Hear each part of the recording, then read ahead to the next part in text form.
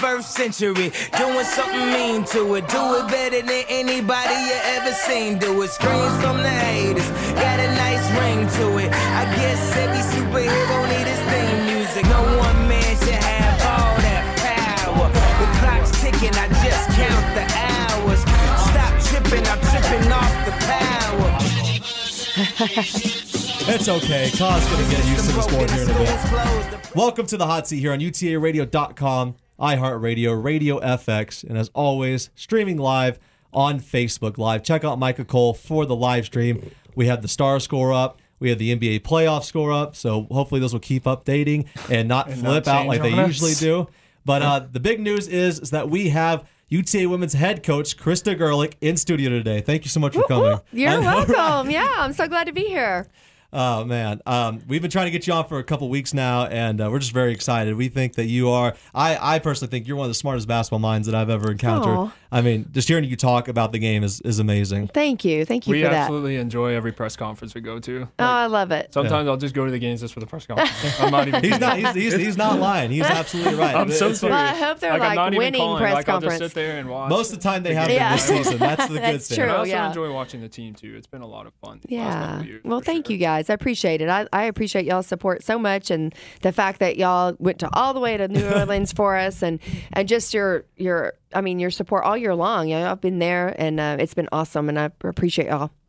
Well, Coach, I want to take it back to the very beginning because you have been in basketball basically your entire life. So we asked you the same thing. I mean, was it always basketball with you? I mean, was there any other passion you wanted to do? So, my dad was my coach in high school, so I've been around it literally, I think I went to my first basketball game when I was 2 weeks old. Apparently handled it really well, so that was a good thing. But so I've been around it forever. But when I went to school at Texas Tech, my first semester, I was a business major because I was like, my parents are, high school teachers, coaches, and I'm going to make money. And within the first semester of the business introduction to business class, it weeded me right out of there. And I was like, okay, this is not for me. And my second semester, I was like, I don't know why I'm fighting it. I love basketball, everything about it. I've studied it since I could walk, and that's what I wanted to do. So, pretty much maybe for one semester, for 3 months, I maybe thought I didn't want to be a basketball coach, but basketball's been my life. Well, Coach, for you, I have a specific question. Was there a particular inspiration for you to play basketball, like anybody growing up that you particularly enjoyed watching? Yeah, well, I don't know about enjoyed watching as much as my dad just being my coach. Like I said, I had been around it since I could walk, and I just loved it so much. I loved watching him. I loved being around his girls. I got to go to all the camps really, really early. I just got to be right in the thick of things. And so when you're around that, I think you just...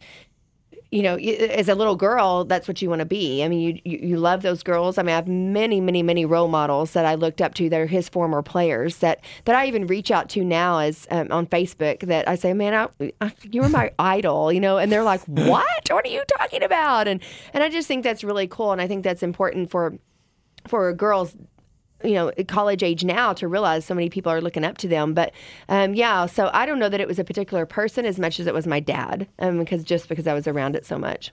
That's a good one. Coach, it's not every day that you get to play with two Hall of Famers, a Hall of Fame coach and a Hall of Fame player in Cheryl Swoops and Marcia Sharp. What was that like in your career? What was, not everybody gets to do that. And then also winning a championship. Yeah, well, so blessed. I was so blessed to be able to be a part of such a tremendous run, but when I went to Texas Tech, Coach Sharp was awesome, and that's one of the reasons I went there.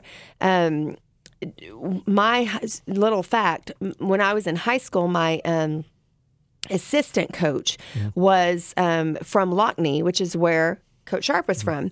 And so she played for her when she was in high school. And so I remember asking her, when I was going through the recruiting process, what do you think about Coach Sharp? And she told me, she goes, I'd run through a wall for her.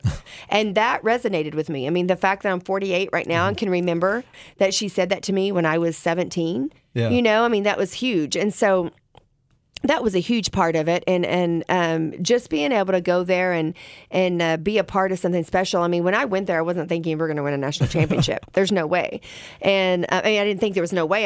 That wasn't on the radar. I was like, I'm going there because it's close to home. I'm going there because I love Coach Sharp. I love the players, and it's a program on the rise. Maybe we can do something cool while we're there. We did something really cool, And then 2 years later, Cheryl Swoops comes along. And so, obviously, I mean, we did some really great things my freshman and sophomore year. We made history my freshman and sophomore year. But then when Cheryl Swoops was added to the mix, it just took our stock way up. And, I mean, to this day, I will fight anybody to say that Cheryl Swoops isn't the best player, women's basketball player to play the game. And I mean, I'm just very adamant about that. And then also to play for Coach Sharp. I mean, I was just so blessed. And I really don't even know that at this point in my life that I really realize how amazing that is. What was it like to be a part of that championship run, just like as a whole, like as a player? Like had to have been an emotional roller coaster. Well, okay, so let me just take y'all on a little ride. Like, okay, this might take a little while, but we have plenty of time. How much time We you got? got How much plenty of time time. you got? So, my junior year at Texas Tech, we got beat in the Sweet 16 by Stanford. And they ended up winning the national championship that year. And so they were supposed to repeat the next year. Well, the next year, we just happened to open at Stanford. And so when we were at Stanford that first year, they dropped the national championship banner on us. Yeah. So we were like, whoa, like, what is this happening? What's happening right here? And so we lost that game. Just a little side note, because there are a lot of little things, little superstitions along the way. We wore black shoes for the first time at Stanford. Big mistake. So we lost, and I looked like I was running in sand the whole time. Oh. So black shoes weren't in back then, and that was the first time. So that was, so my white legs and those black shoes was not a good thing. So they dropped the national championship banner on us. We lost. We keep playing. We go to Utah at some point. Utah's nobody. Like, we're winning. We go to Utah. And Utah beats us like bad, like by 20-30. Like, it was crazy. And we were like, who is Utah? Like, what is happening to us? Again, we wore our black shoes. Second time we've worn our black shoes. Do y'all see the trend? Yeah. All right. So we keep playing. We start conference. Conference is going great, blah, blah, blah. At that point, Coach Sharp says, get rid of the black shoes. Like, we're not wearing the black shoes anymore. Well, the whole reason that we had the black shoes, which we didn't realize, is that Coach Sharp had bought us black uniforms, and she wanted us to wear black shoes with the black uniforms, but the black shoes came in before the black uniforms did. So the first time that the Red Raiders ever pulled out black uniforms, all black uniforms, was when we went to Texas. Okay, but I need to back up. I do need to back up for a second, because we played at home against Texas, and had a great game. It was amazing, blah, blah, blah, huge rivalry, whatever. We ended up losing in the last few seconds, and they called a block on me when it was clearly a charge.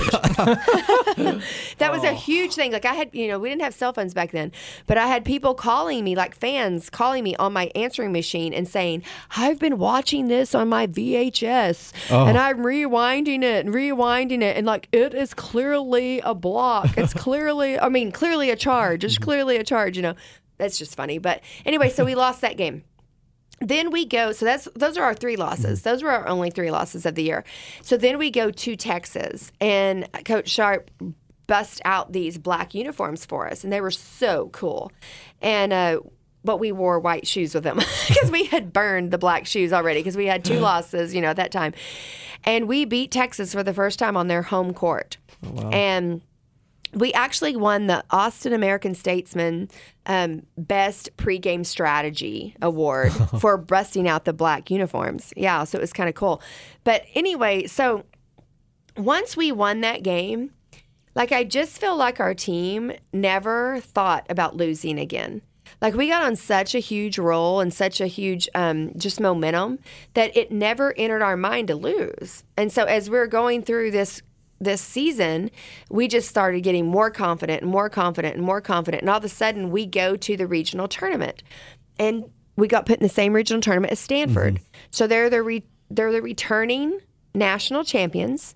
They are picked to win again.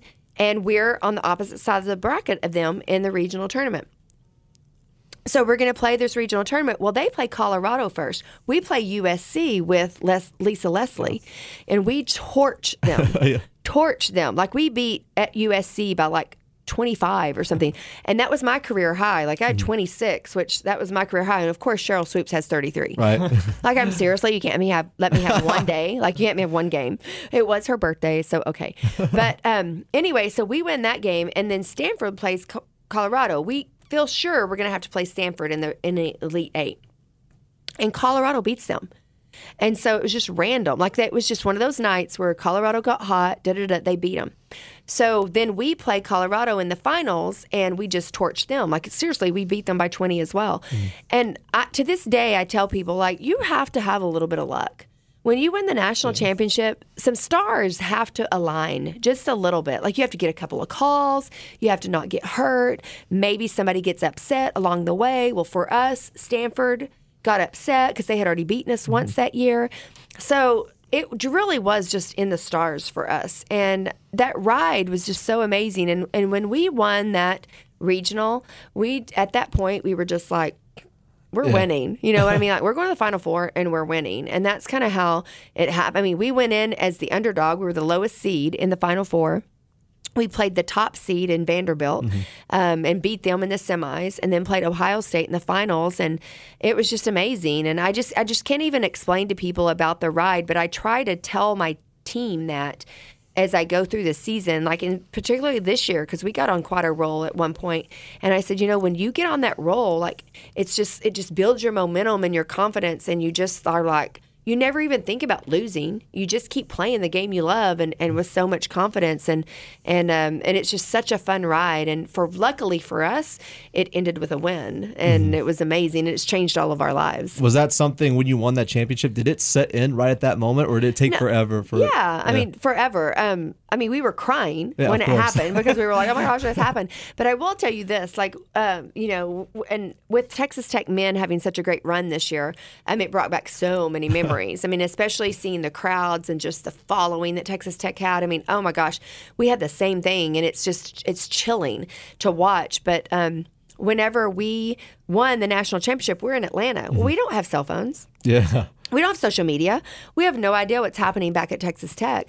Well, the kids are going crazy, much like they did, for the Texas Tech men, but in a safe environment. They were not burning anything down. Flipping no cars. Yes, we'll talk about that later, but whatever. I don't want to harp on them too much, but yeah. So we didn't know it, but apparently the kids they were all watching in their dorms.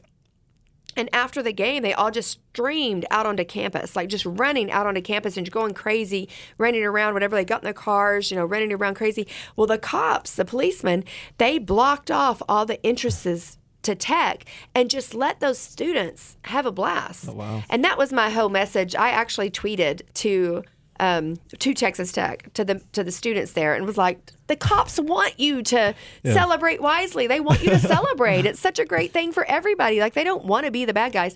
And it was amazing to understand. Actually, we didn't understand what was happening until we got back the next night. And the next night, they picked us up in limos. They took us to the stadium, to the football stadium, and there was 40,000 people in the stands waiting for us.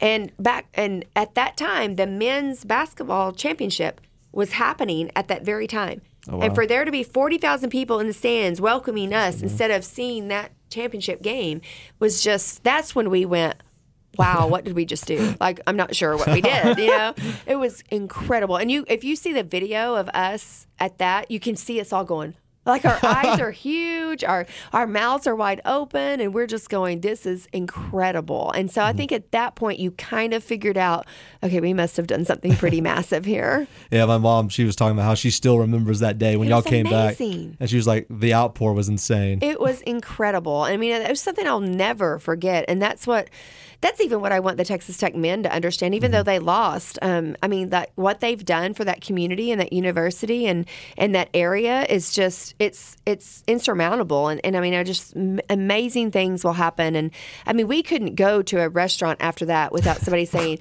I'll buy your meal. Can I have your autograph? Let's take a picture, blah, blah, blah. And that's incredible. Would you say, it might not be, but would you say one of your greatest accomplishments at Tech is having your number in the rafters? Yes. I mean, obviously the championship is by far the best. I mean, because that's a team thing. That's a thing that we did together, something I never would have guessed would happen. I think the jersey and the rafters is something that I'm like, are you kidding me? Like, I might have dreamt of being a national champion, but I never dreamt of having my jersey in the rafters. And I don't go back there much, although my parents live there, but I don't go back much to the arena. But I have people, my friends, that go back, and they're in there for a graduation, they're in there for whatever it might be, and they'll take a picture of it and send it to me, and they're like, oh my gosh, we saw your jersey. And I'm like, oh. And it just kind of warms my heart a little bit, that it's still up there. It really is retired. Yeah. So yeah, absolutely. I mean, I never would have dreamt that they would retire my jersey, and that's all Coach Sharp. I mean, she was like so gracious and so great about including me in that. But Coach, I want to ask more about the daily routine. Like, what was it like on a regular basis being a part of this team, just on a regular basis with these phenomenal players and obviously your phenomenal coach? And you're still talking about Texas Tech, right? Yes, still at Tech. Still talking about Tech. It was just so much fun. I mean, even today we have a group chat of our really? Of our 90. Awesome. We call us 93 natty sisters. Yeah, and we just talk about everything. We talk about what's happening at Texas Tech now, whether it be the positive or negative. We talk about the men's team. Awesome. That's so great. And on a more somber note, one of our teammates is going through a really tough health crisis right now, and we've all been really communicating a bunch on that. And that's what I try to tell our team even now at UTA. Is that the moments that you share and the experiences that you go through as a team, they just bond you forever, and your sisters for life. And the fact that the things that you go through in sports, and particularly basketball, they're just bonding experiences. And to be able to go all the way to the national championship, it was something that we never dreamt of. But we're all best friends. We're in each other's weddings. We keep up with each other. And now we fight for each other. We pray for each other. We're there for one another. So it's just an incredible experience. And to be a part of that team was amazing. And you had what got us there, and I will believe this to the day I die, was our chemistry. And we were so unselfish. We all knew that Cheryl Swoops was a superstar. I mean, clearly, I mean, when people talk about her 53 points, 47 points, 42 points, whatever, it was incredible. She was a phenomenal player. There's not very many teams that could handle that and not be jealous or not be, torn apart because of it. And we did. We were like, we don't care. Like, if she can score 53, if she can score 100, and the other team scores 99, we're all for it, And I think that's what made us so special, is that we just understood what each other could do for one another. And Coach Sharp did a great job of managing that, because that's a tough management. And I think it's really tough to be able to keep a superstar intact and yet keep her supporting cast feeling worthy. And she did that, and it was incredible to be a part of. You got one? And we had Sierra come in a couple weeks ago. It seems to be a common theme, like the relationships you take away are one of the most important things from the college basketball culture. I mean, yeah, it's great to be on the court and play together on a daily basis, do all these things off the court, practice. But it just seems like the relationships and the chemistry has been a big thing for a lot of your players as well, currently right now here at UTA. And I hope so, because that's definitely what we preach and what we sell. That's what I got out of it, and so that's what I want my players to get out of it, because I'm only going to coach them, and they're only going to play for 4, maybe 5 years in Sierra's case. But at the end of the day, they're going to be friends and sisters and lifelines for the rest of their lives. And so when we recruit them, we tell them, like, it's really not about the first 4 years of our relationship. It's really about the next 40 that we want to be a part of. And that's so true, because even with our teammate right now that's going through the health problems, that's way bigger than that national championship that we won, and that's what I want them to understand, is that they have a family at UTA and they have a family with the Lady Mavs and a support system, and there's going to be good times and bad times, and we're here for all of those times. And that's what I'm most proud of. And I love that Sierra talked about it, because that means that we are accomplishing that. Before we move over to your coaching side, were you able to attend Cheryl's induction? I did to the Ring of Honor. Yes. Yeah, no, I didn't. And I mean, let's just go ahead and ask, like, why wasn't I inducted to that? Right? I mean, I'm just saying, they inducted. You have a valid case. They had 2 of the 3 retired jerseys and Coach Sharp. Hello. But anyway, no, I wasn't. But I talked to Coach. I actually talked to Cheryl quite a bit, and she actually texted me today because she had a new number. But good for her. I mean, that's awesome. I'm so proud of her. But what has she not been inducted into? You're absolutely right. Yeah. So anyway. So.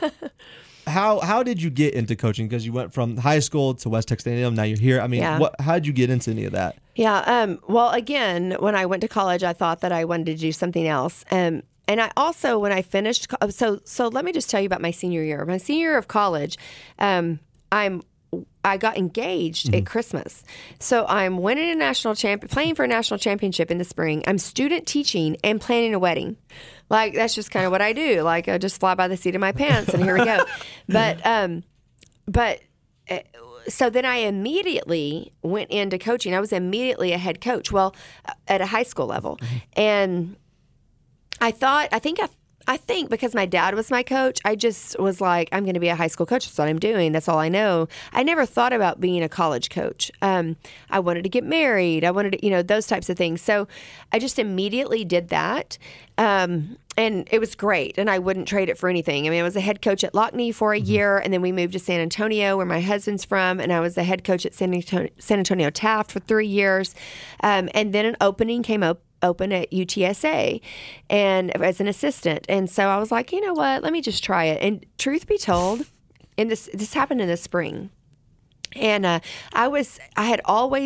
second sport was always track, and I ran track, so it's fine.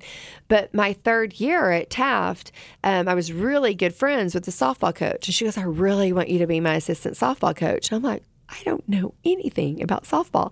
She's like, no, you'll be fine. You'll be fine. And so my last year there, my 3rd year, she was like, we switched over to softball. And so I'm supposed to coach softball in the spring of my 3rd year. And then the UTSA job comes open, and I'm like, I think I'm going to try college coaching. I'm not doing softball. So anyway, I mean, that's just a funny side story. But so I tried a couple of years at UTSA. It was great. I enjoyed it. I was like, I really like this. And then I started having a family. We moved back to West Texas. My husband got a head football job. So I just was going to be a mom for a little while. So I just taught, coached a little on the side here and there. And then when we were at Hereford, my husband got the head football job at Hereford, and Coach Sharp finally had an opening on her staff. And it was the original staff that coached me. So that tells you something about her, to have some consistency and stability like that on her staff. And she finally had an opening, and she called me and she was like, I want you to come. And I was like, well, I can't pass that down. So I went to Texas Tech and was an assistant. And that's when I really decided, like, this is where I'm supposed to be. And this is what I'm supposed to be doing. I just really love this age. Like, I just think there's so much about a girl that's from 17, 18 to 21, 22, 23 years old. And there's so many transitions that they go through. There's so many just tough decisions that they go through. There's so many. It's just really tough to be a 17-year-old girl and transitioning into a 22-year-old woman.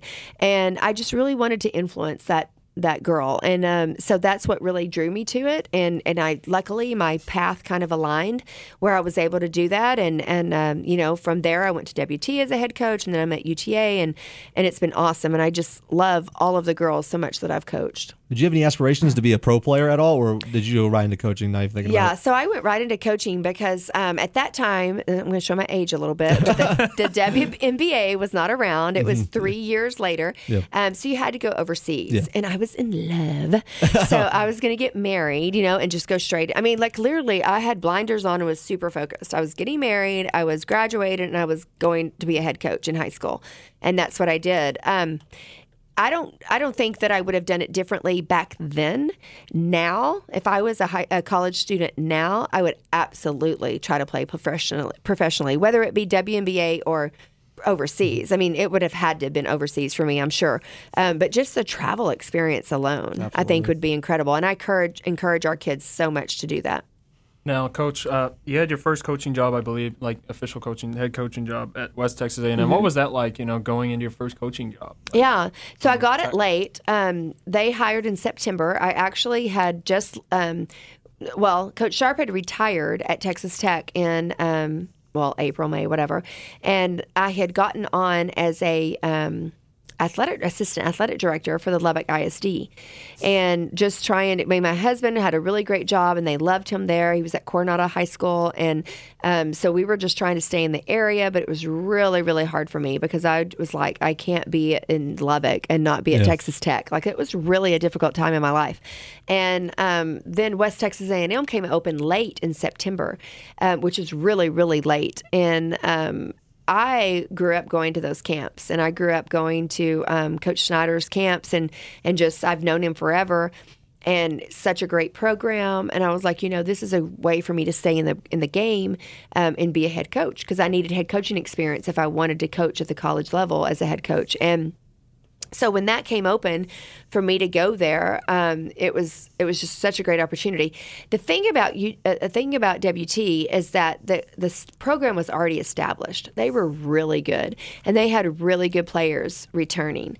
And so I kind of walked into a really nice situation, whereas whenever I chose to come to UTA, it was very different, and I had to come in and rebuild.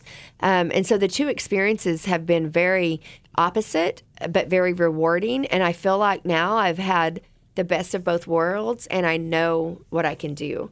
But having my own program and being able to coach my own team and, calling all the shots was really exciting. And it had really fueled my fire to continue to be a head coach and to continue on that drive and to look for higher opportunities. Now, coming from West Texas A&M to UTA, obviously D2 and D1 are two very different levels of talent. What was that like for you coming from West Texas A&M to UTA? Yeah, so I'm gonna.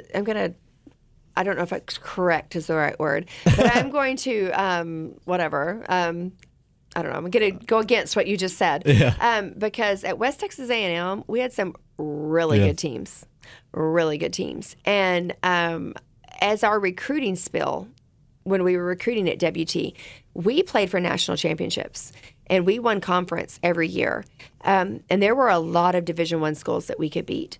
And so it was really difficult when I decided to go to Division I, because I was trying to be very particular, because I did not want to go to a school or a division, a league, that I felt like at West Texas A&M we could beat, because why would I do that? We're going to we could win national championships at West Texas A&M, and it's going to be a really hard road at a small Division I. What I liked about UTA was obviously the investment of the administration in their program.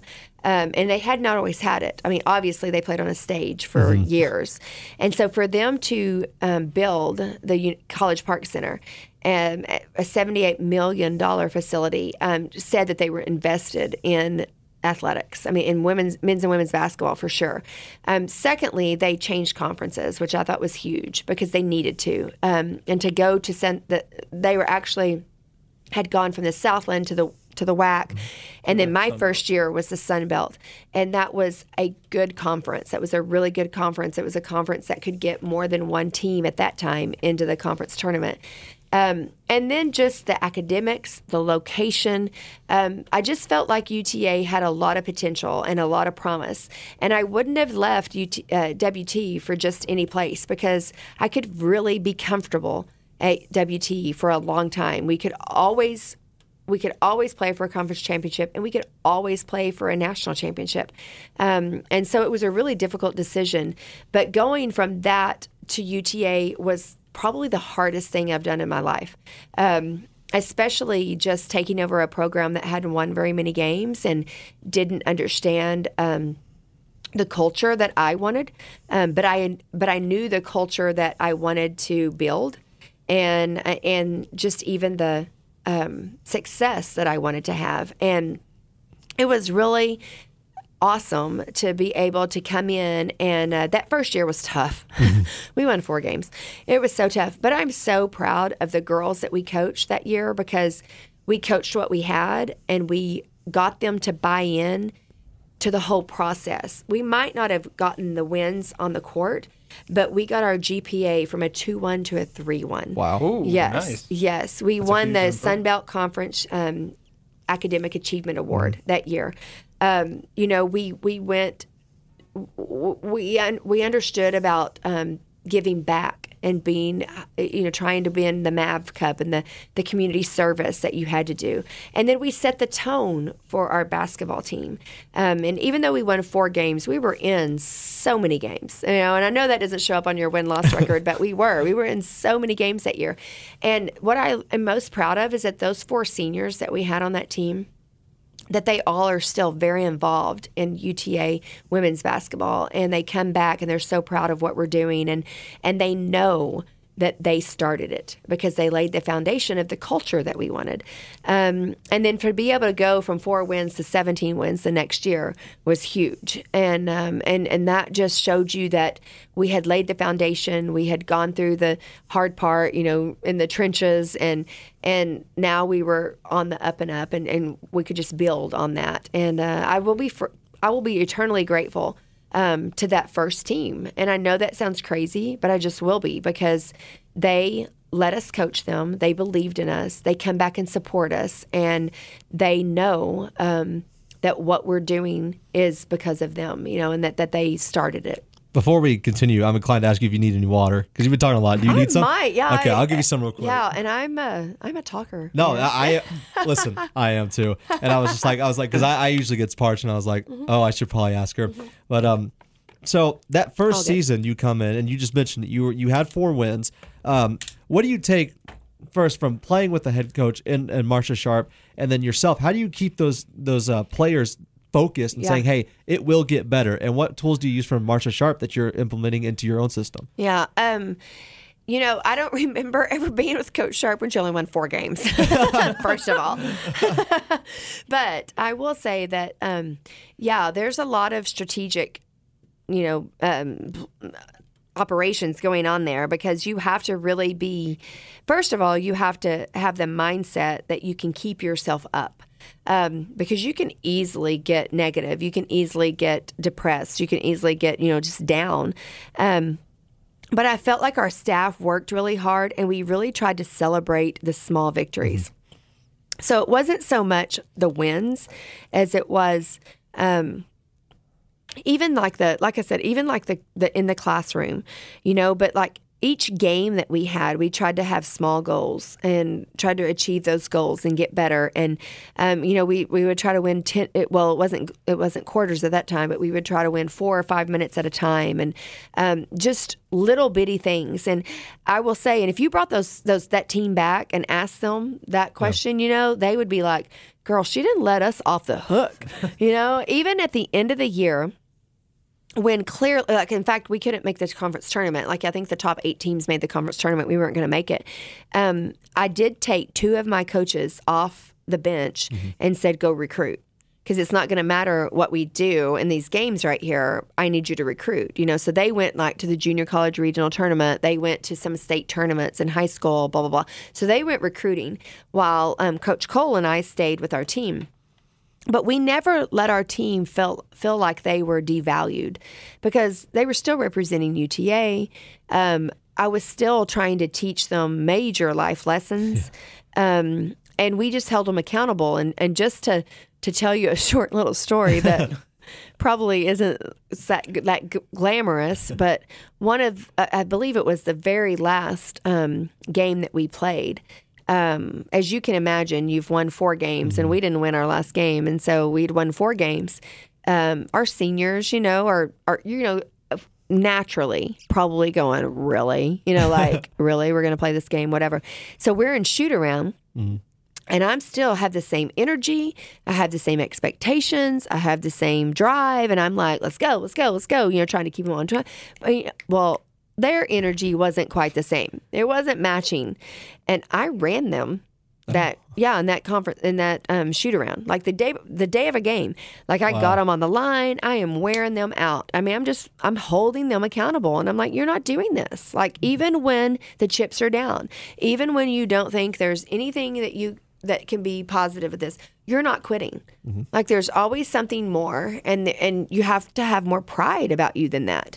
Like you can't quit. And I often relate athletics and basketball and sport, whatever, to life experiences, and I can get pretty dark sometimes, and I can get pretty silly sometimes, So I lots of times I'll talk to them about, what if you're in competition for your boyfriend? Like, what are you going to do? You going to lay down and just let the other girl take her? Take him, or what are you going to do? But then I also can flip it to medical, and say, like, what if you have cancer?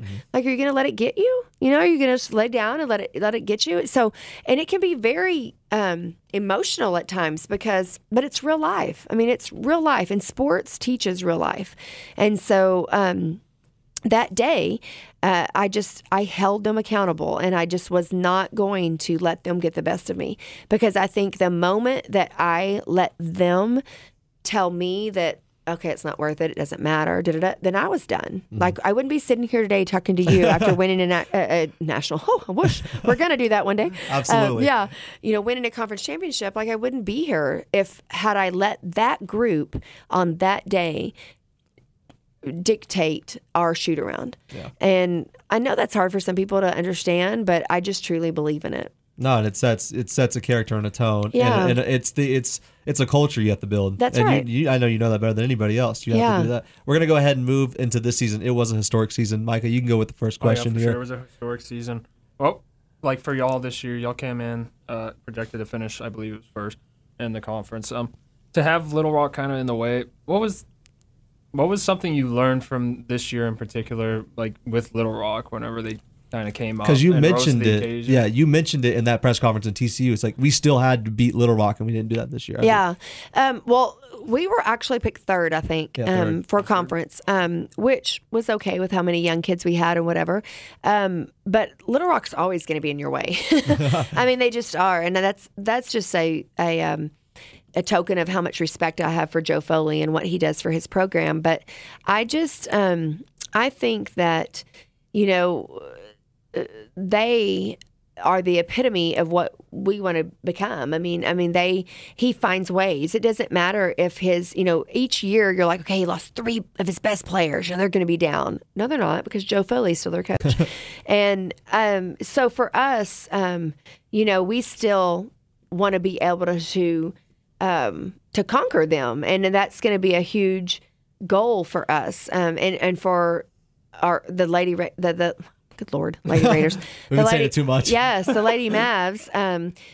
For them in the future, it's going to be something like, that's something that's always going to be a goal of ours. And I hate that we haven't accomplished it yet. We've come so close. And I would say that if you talk to Joe Foley, he would say that about us, that we give him some of the toughest games, and he always knows that. And for whatever reason, his kids have always, found a way to get it done against us. But I'm not sure that every time we've played them, even in our 4-win season, that it hasn't come down to the last possession. But that's just a team that's always going to have a target on their back, and our kids are always going to be out to get them. And I'm excited about this next year, and for them to have a look at some of our kids a second time, and especially now that our underclassmen understand what it's about. And coming into this year, you bring in players like Katie Farrell, Clara Chastain, and everything. And we asked Sierra this when she was here. Did it just feel like when y'all were preseason that like this could be a year that y'all make a big run or something? Which is interesting. Yes, which is interesting because when you have 6 freshmen, you're thinking, it's a rebuilding year, And there were a lot of question marks about Sierra because she's coming off an ACL. So we weren't sure. I really wasn't sure how she was going to be. Like, is she going to be her old Sierra? It usually takes a full year of playing to get back. And I knew that we were a little bit limited on the inside as far as experience because we had graduated Rebecca. We didn't have anyone that had played significant minutes, and we were very, very young in the post. So coming into it, I was like, we have a chance to be good, but I don't know about special, until we got on campus and our kids started clicking. And as they started hanging out together, and I'll tell you one of the best things, and I'm going to give a shout out to Tim Kennedy right here, who's the leader of our SAC committee. He takes a group of SAC leaders, and actually anybody that wants to go, student athletes, can go at the beginning of the year in August on this retreat. And it's just basically to learn leadership skills and to bond and whatnot. Well, they opened it up. Joan Baker opened it up a couple of years ago to anybody can come instead of just SAC representatives. Our entire team went. Oh, that's incredible. It's incredible. So they just built in their own little team bonding retreat weekend without coaches around, which actually probably is brilliant because coaches aren't forcing it onto them. They're doing it themselves. And I think when that happened and they came back, I was like, we might have something brewing right here because that's pretty incredible to get girls to do that at this level and for all of them to go, I want to go, I want to go, I want to go, I want to go. And they were all bought in. And so that was pretty special. And so that's probably the point that I thought, this could turn into something. Mm-hmm. You tie a season win record of 24 this year, and you are co-champions of the Sun Belt, your first time winning a championship. And we saw the videos in the locker room after. Yeah. I mean, no one's really got to ask you about that experience. Share that experience. Yeah. What was that? I mean, that was crazy. Yeah, it was crazy. And,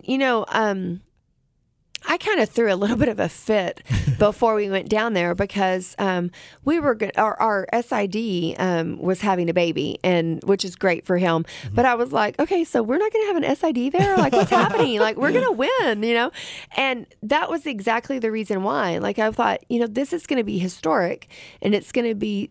I know what it's like to win, and I know what it's like to win those championships, and we've been working for 6 years to do this and to go from where we were 4 wins to that. I mean, I know it's taken us 6 years, but we've done it the right way. We've got the right kids in there, and we have such a special team. And I was like, it's going to be really special when that happens. And I've been telling our kids over and over and over, like, you just don't understand what the feeling's like until you get it done. And that game in particular, we were down 9 going into the fourth quarter, and so it was a little scary. And I was like, why is this not going to happen for us? And I just kind of looked at our kids and said, hey, y'all got to get this done. Like, this is a challenge. It's what's in front of us.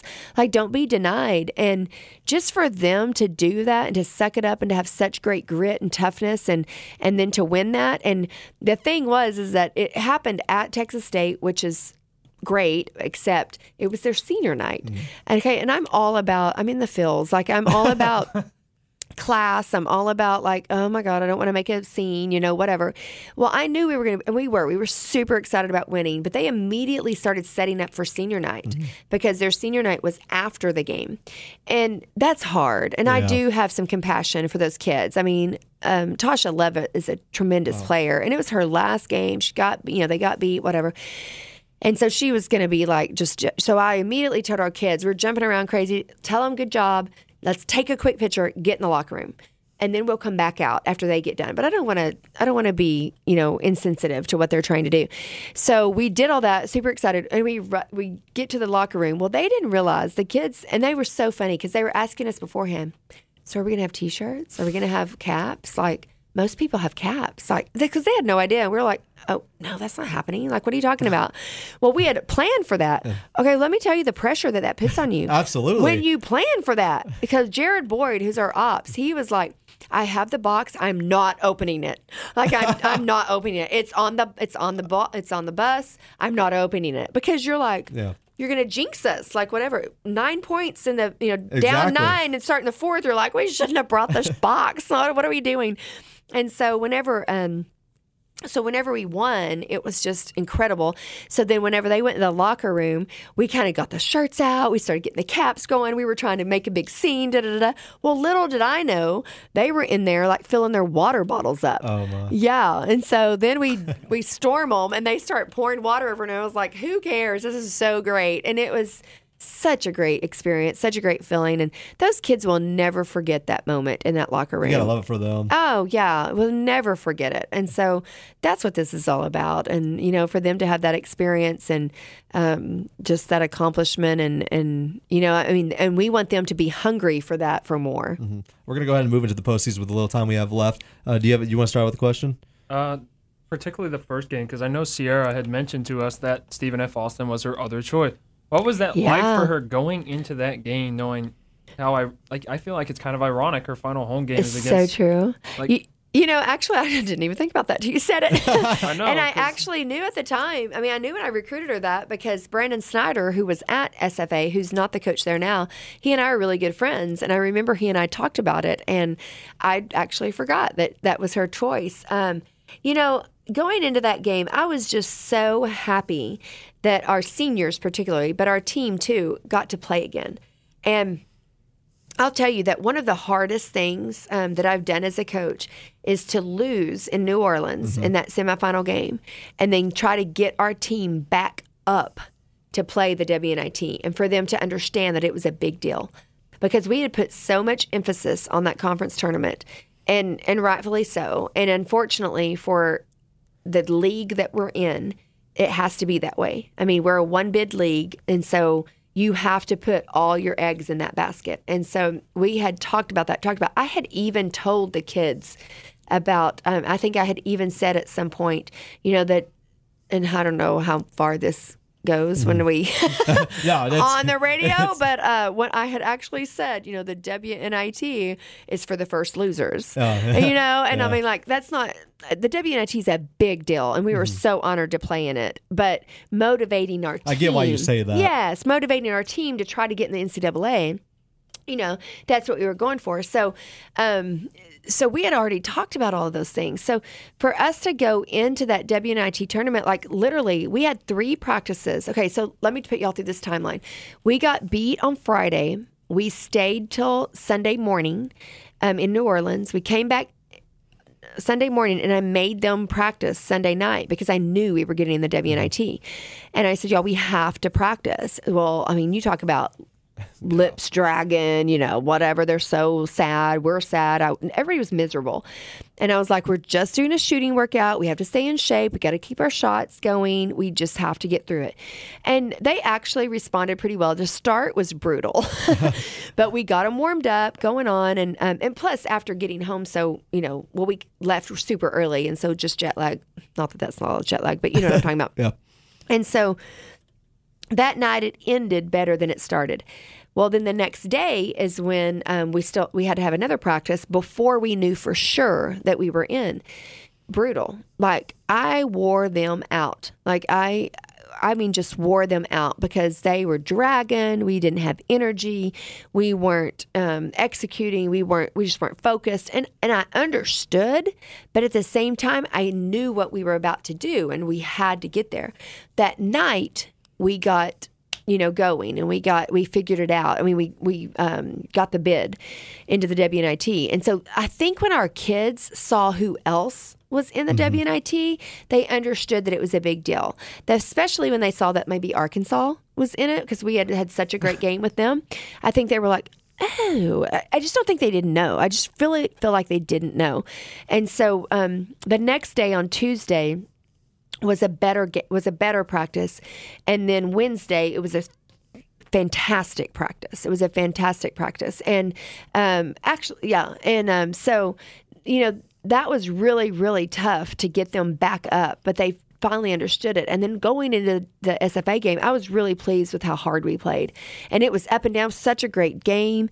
You know, we got a lead against SFA, and I thought, okay, we're going to pull away from them. Well, SFA wasn't going anywhere. Yeah. I have some history with Mark Kellogg, the coach at SFA, because he took my position at West Texas A&M. He coached Jordan Vessels, who's on my staff. So, you know, we've had a little history there. So it's a big game. And it was really interesting, the emotions that we had to go through and really fight through that I'd never experienced before either, to get our kids up to play that game. I want to take it back to the Sun Belt loss in the conference tournament.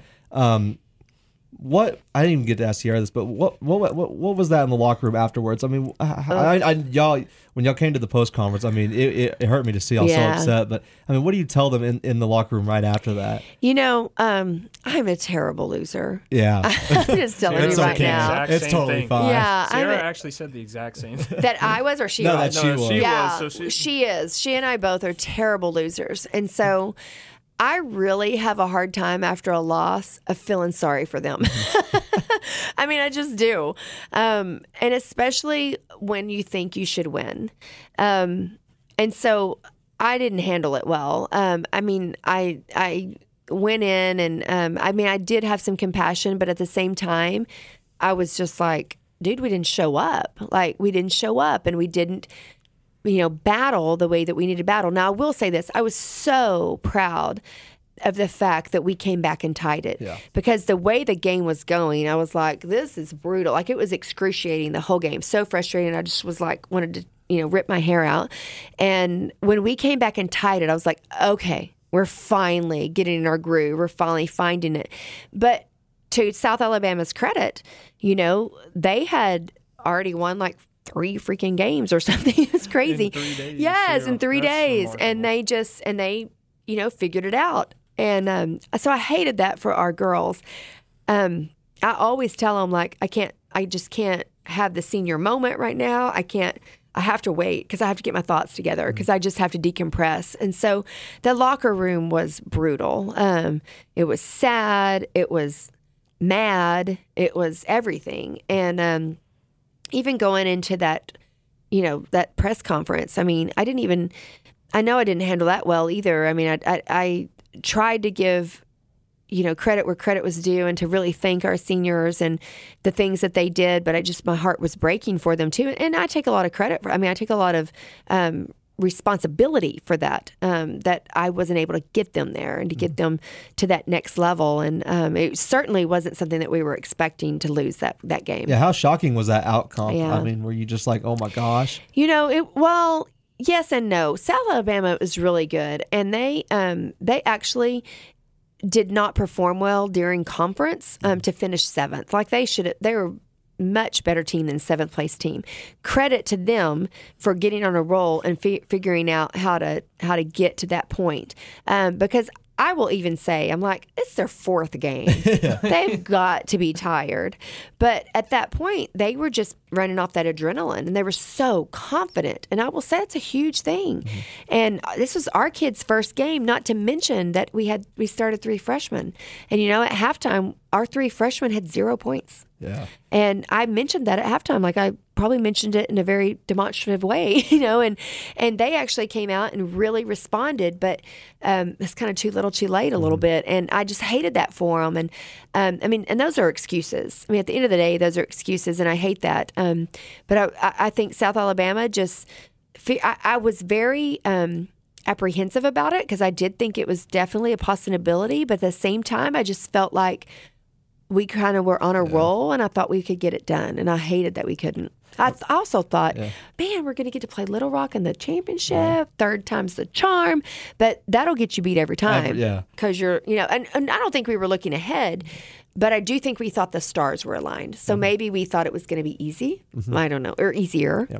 And then we're going to go ahead and fast forward. After you lose in the WNIT to TCU, I told Sierra this actually. Is like, I felt when y'all came into the post conference, I mean, it just didn't, I knew you guys were very upset because you lost, but for some reason it just felt like you weren't as upset as you were in the conference championship. And I was telling her maybe it's because you guys thought that, hey, we played our best game, or we at least tried to play our best game. And when that happens, there's nothing more you can do. Yeah. That's great for you to say that. And I think that's very true. I don't think we played our best game against TCU, but I do think that our kids gave their best effort. Yep. I think that we could have shot the ball better and we could have done a few things here or there. But I do think we gave our best effort. And at that point, when I guess too, you kind of had some time to soak in that the next loss is going to be your last game. And so you kind of can compartmentalize it a little bit better, if you will. And so, I don't know if it wasn't quite as detrimental, because I think that in the conference tournament, we wanted that so badly. And not that we did not want the TCU game, because we did. And man, was I so proud of our fans that showed up. Man, that just gives me chills that they showed up in the numbers that they did, and the fact that maybe hopefully that we can build on that. But I think that we just knew that we had given our best effort. And, what more can you ask? Last couple of questions. Now, Coach, do you think foul trouble with Sierra and Claire and Katie played a role in that? No doubt. Yeah, no doubt. As a matter of fact, at some point in that half, in that first half, Coach Justice was like, we have to go back with them. Like, we have to, or it's going to get out of reach. And, that's probably the first time all year that I put 3 kids back in the game with 2 fouls. Yeah. And you just had to. I mean, it was do or die at that point. Sometimes as a coach, people set their kids on the bench with 2 fouls, 3 fouls, whatever it might be, and they hold them to the fourth quarter. Well, if you're down by 20 in the fourth quarter, what does it matter? So you have to decide, do you want to lose the game in the second quarter, or do you want to lose the game in the fourth quarter? And, we wanted to play all the way to the fourth quarter. And so we put our kids back in. But there's no doubt that happened. Absolutely. Yeah. And your kids obviously came back and brought it to a 4-point game. I mean, that was a tremendous effort on their part. But do you think size played a huge part in that game? No doubt. Jordan Moore is, yes. I had multiple people say, that looked like, women against girls. And we knew all year long that we were starting a small lineup. We had height on the bench, but not girth, if you will. Yeah. Jordan Moore is like legit. And so, yes, size absolutely hurt us. Foul trouble hurt us, and just not getting, even when we cut it to 4, we had 2 crucial calls that maybe we could have tied it up at that point. And, it just is what it is. I was so proud of them coming back. And I can't tell you, when we cut it to 4 and our fans started yelling defense, chanting defense, and it was echoing, my staff, I was standing, my staff was right beside me, and they were like, oh my God, listen to that. And seriously, that's a victory for UTA, because for UTA to have that type of presence at a Power 5 school for women's basketball is a victory. And that's what I want to capitalize on, and I want to just continue to build on, because UTA can support men's and women's basketball like that. And I just hope they understand that they can, and that they will continue to do that. Yeah, and I think that's what you're doing a great job at building a culture like that, because even I've never seen a coach before get on a microphone afterwards and tell, the whole, not just the students, but the entire stadium, thank you. That was an incredible scene. Yeah. Well, thank you for that. I appreciate it. But I just felt like I had a captive audience at that point. Yeah. And I think you definitely did. Yeah. That honestly caught me off guard, too. I was sitting down there filming the players, and then I'm like, wait a minute. Yeah. I had to rush over real quick. Well, I just, I had thought about it before the game started, because actually that day, Coach Justice and Coach Vessels and I went out to the Library Mall, and we grabbed a huge banner that say game tonight, whatever, and we went up and down the Library Mall and the mall area by the UC, and we're handing out concession stand vouchers and whatever, and just telling them, please come, please come, please come, please come. We want you there, and that was on game day. We were playing that day at against SFA, and then that night. When we first walked out, because students always show up late, it's okay, I get it, and so there weren't that many there. We were like, seriously, we don't know what else to do. We've done everything we can think of. And then, by halftime, there was a great crowd, and that was our biggest student section of all time. So by halftime, I was like, if we get this done, I'm grabbing that mic, because so you already had a plan. Yes, I was like, I want to tell them, and then not to take away from what happened, but even during the game, it was a great game, and there was games of runs, and we had to have, that crowd support behind us. And even our regular season ticket holders and everybody, we had great support this year. And I thought that our crowds got bigger and bigger and bigger, but that last one just gave me chills. Mm-hmm. So I just wanted to seize the moment and thank them, because I wanted them to know. And I was a little bit upset with myself when we, got beat at TCU, because I was mad, of course, and I'm storming off the floor. And then I stopped right before we got to the tunnel. I was like, wait, we've got to think these fans, and we turned around and we just waved.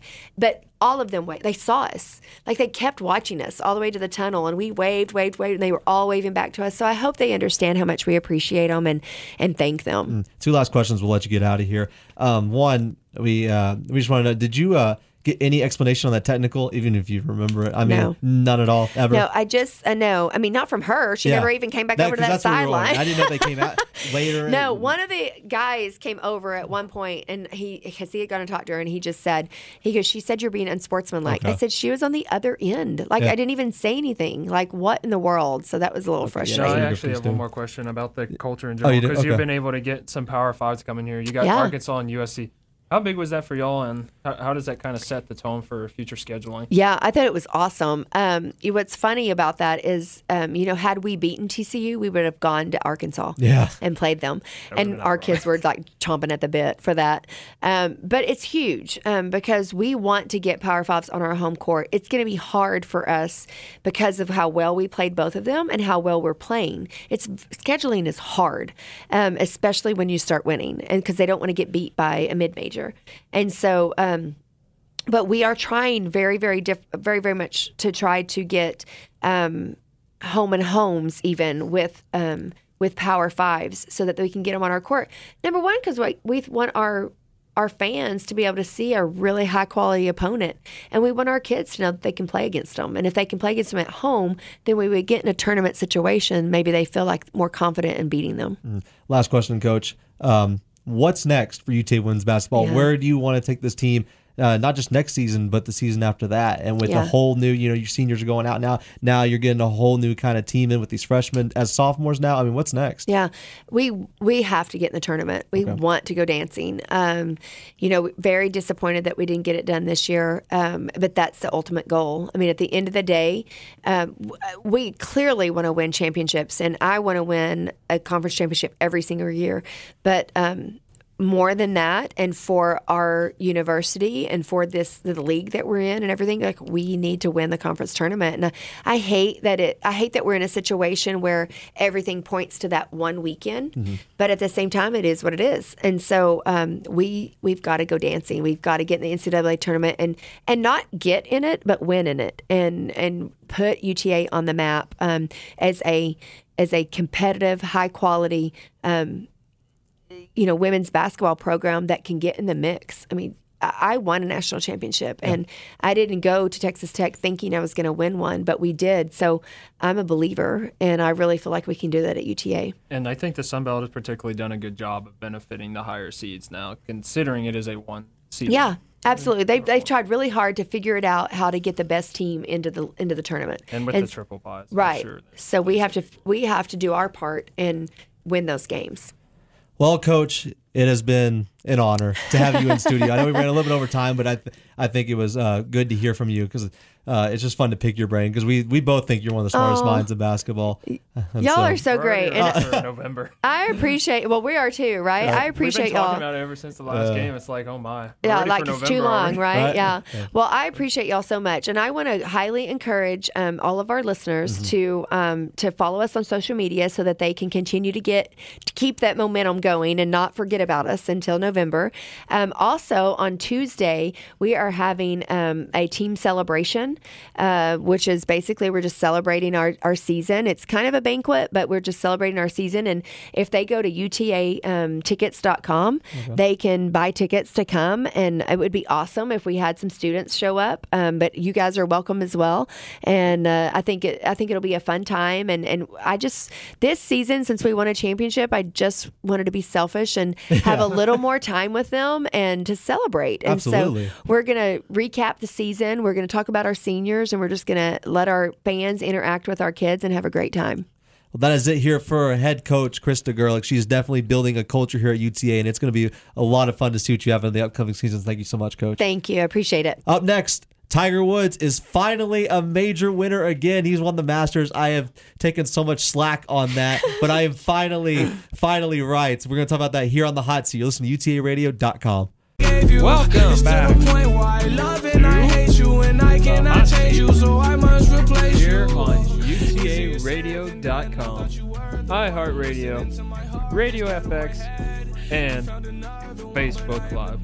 I'm Micah, Cole, alongside, to my left, the Birdman, Creighton Branch. That was a lot of fun. I gotta tell you, I appreciate everybody staying in and listening.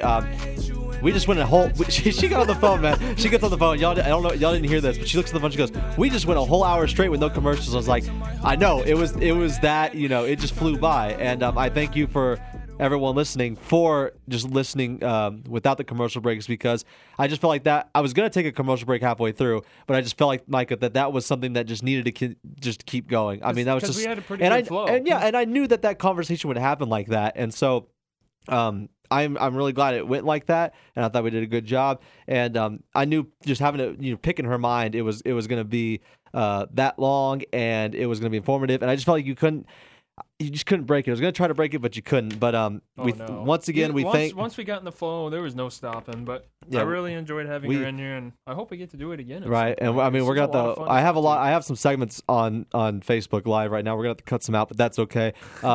But man, it happens. This was a special occasion. That was a lot of fun, and I hope you all enjoyed it. I mean, she's going to change culture here at UTA. You can already see it. You can honestly already see it. I mean, obviously, she brought this program.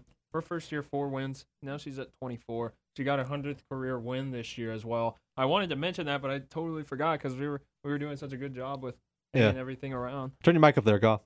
Oh, I'm sorry. No, I'm not good. trying to be too low here or anything. Yeah, no, yeah. Okay. Finally. I don't know if I can announce this without like freaking screaming or something like that, man, but do it. It Go feels for so it. good. Listen. Hey, my dad's out there too, so shout it. Shout it. Tiger Woods is officially a major winner once again for the first time in 11 years, man, and the first time in 14 years he's won a Masters. Oh my gosh. I've told you this over the break. I've been just telling people so many years in a row, I've taken so much criticism, so much crap. He's never going to win again, Creighton. He's never going to do this. I'm like, just trust me. He's going to win another major. He's going to find a way. And we'll talk about how he won it here in a second. But man, the way he did it, yeah, it was incredible. I want to get your thoughts on this first. I think this is really cool from someone who, you do watch golf, but you obviously don't, watch as much as I do. So I think this is going to be. You're the biggest fanatic I know. And this is why I think it's going to be a cool perspective, is to hear it from you, who is like got up at 8 a.m. You would have got. Listen, let me say this. Let me think about this. So if Tiger wasn't leading that tournament, would you have gotten up at 8 a.m.?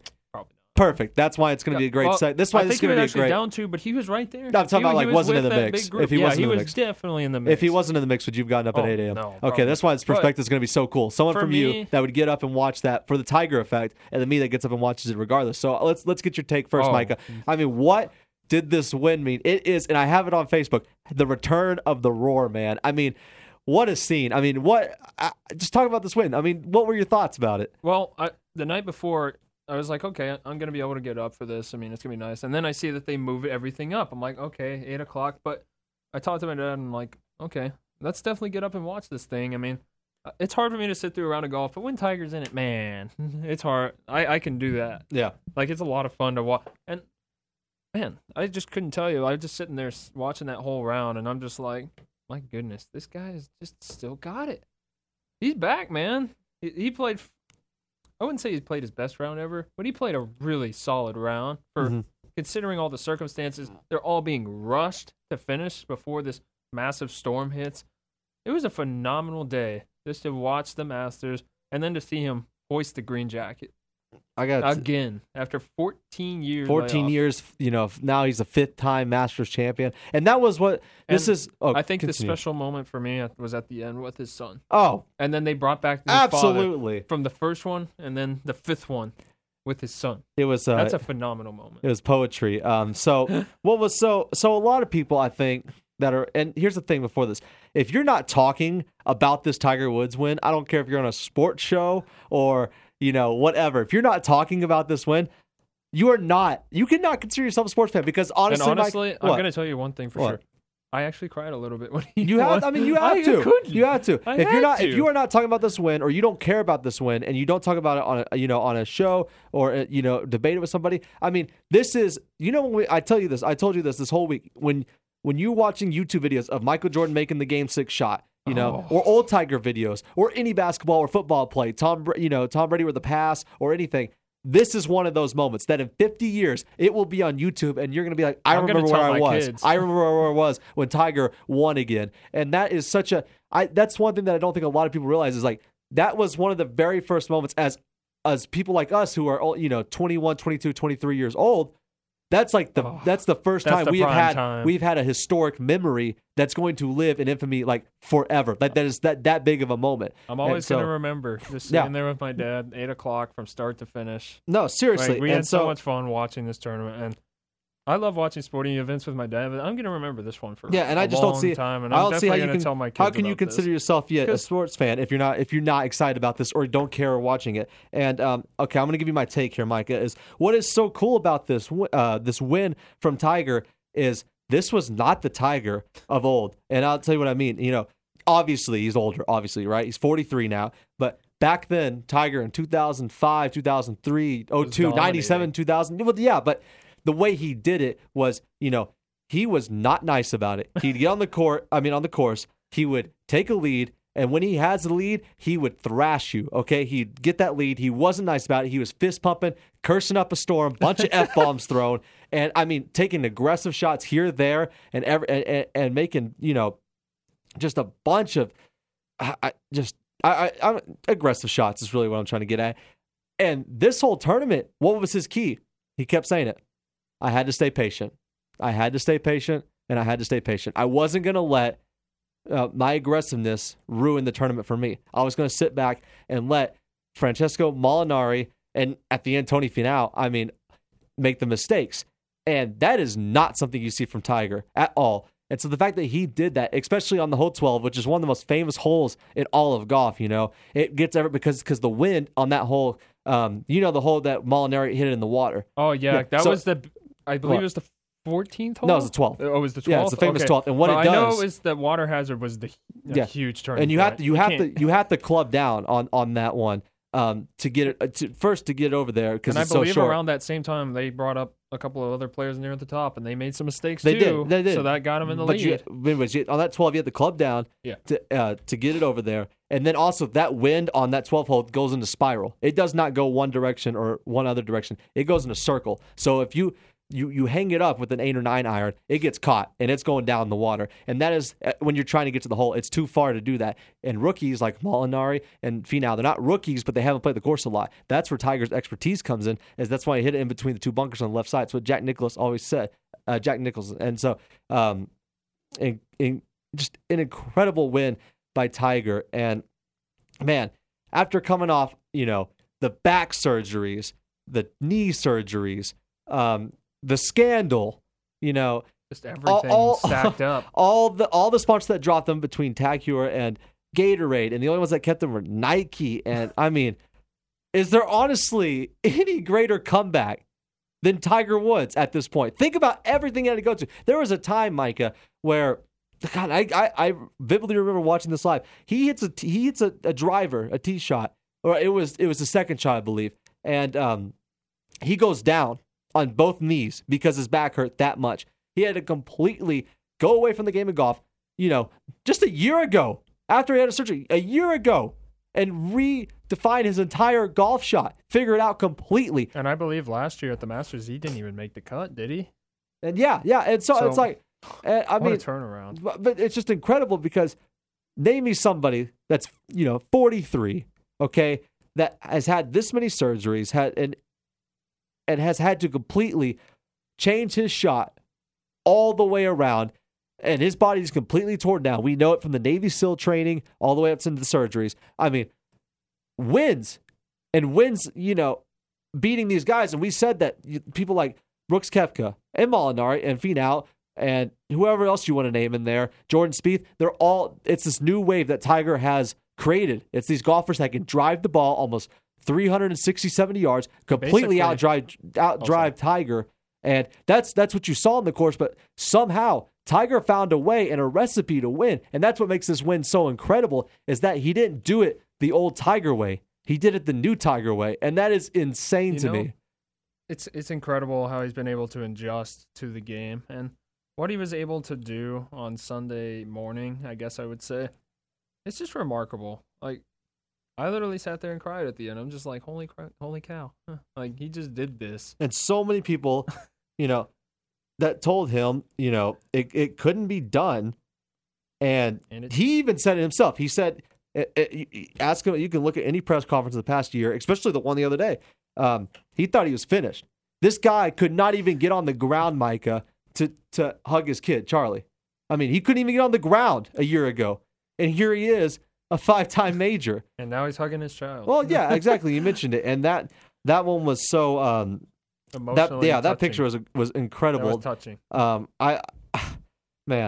touching. Easily the greatest comeback in sports, if you ask me. Seriously. I know he made mistakes, but I'm glad he was able to come back and finally win. And he did. And think about, he had to completely humble himself because I can't remember who I told this, but it was on Monday. I said, I think it was Eddie. I can't remember, but I said, if this would have happened, if Tiger would have won his 5th green jacket 10 years ago, like right after he won the U.S. Open, on a broken leg, by the way, won the U.S. Open, nobody would have been out there to congratulate him, as in the other golf mates. His family would have been out there. The fans would have been out there, but nobody would have been out there that was in golf. When he won that tournament the other day, the Masters, Bubba Watson was out there. Everybody. You saw Ricky out there. Ricky Fowler was out there.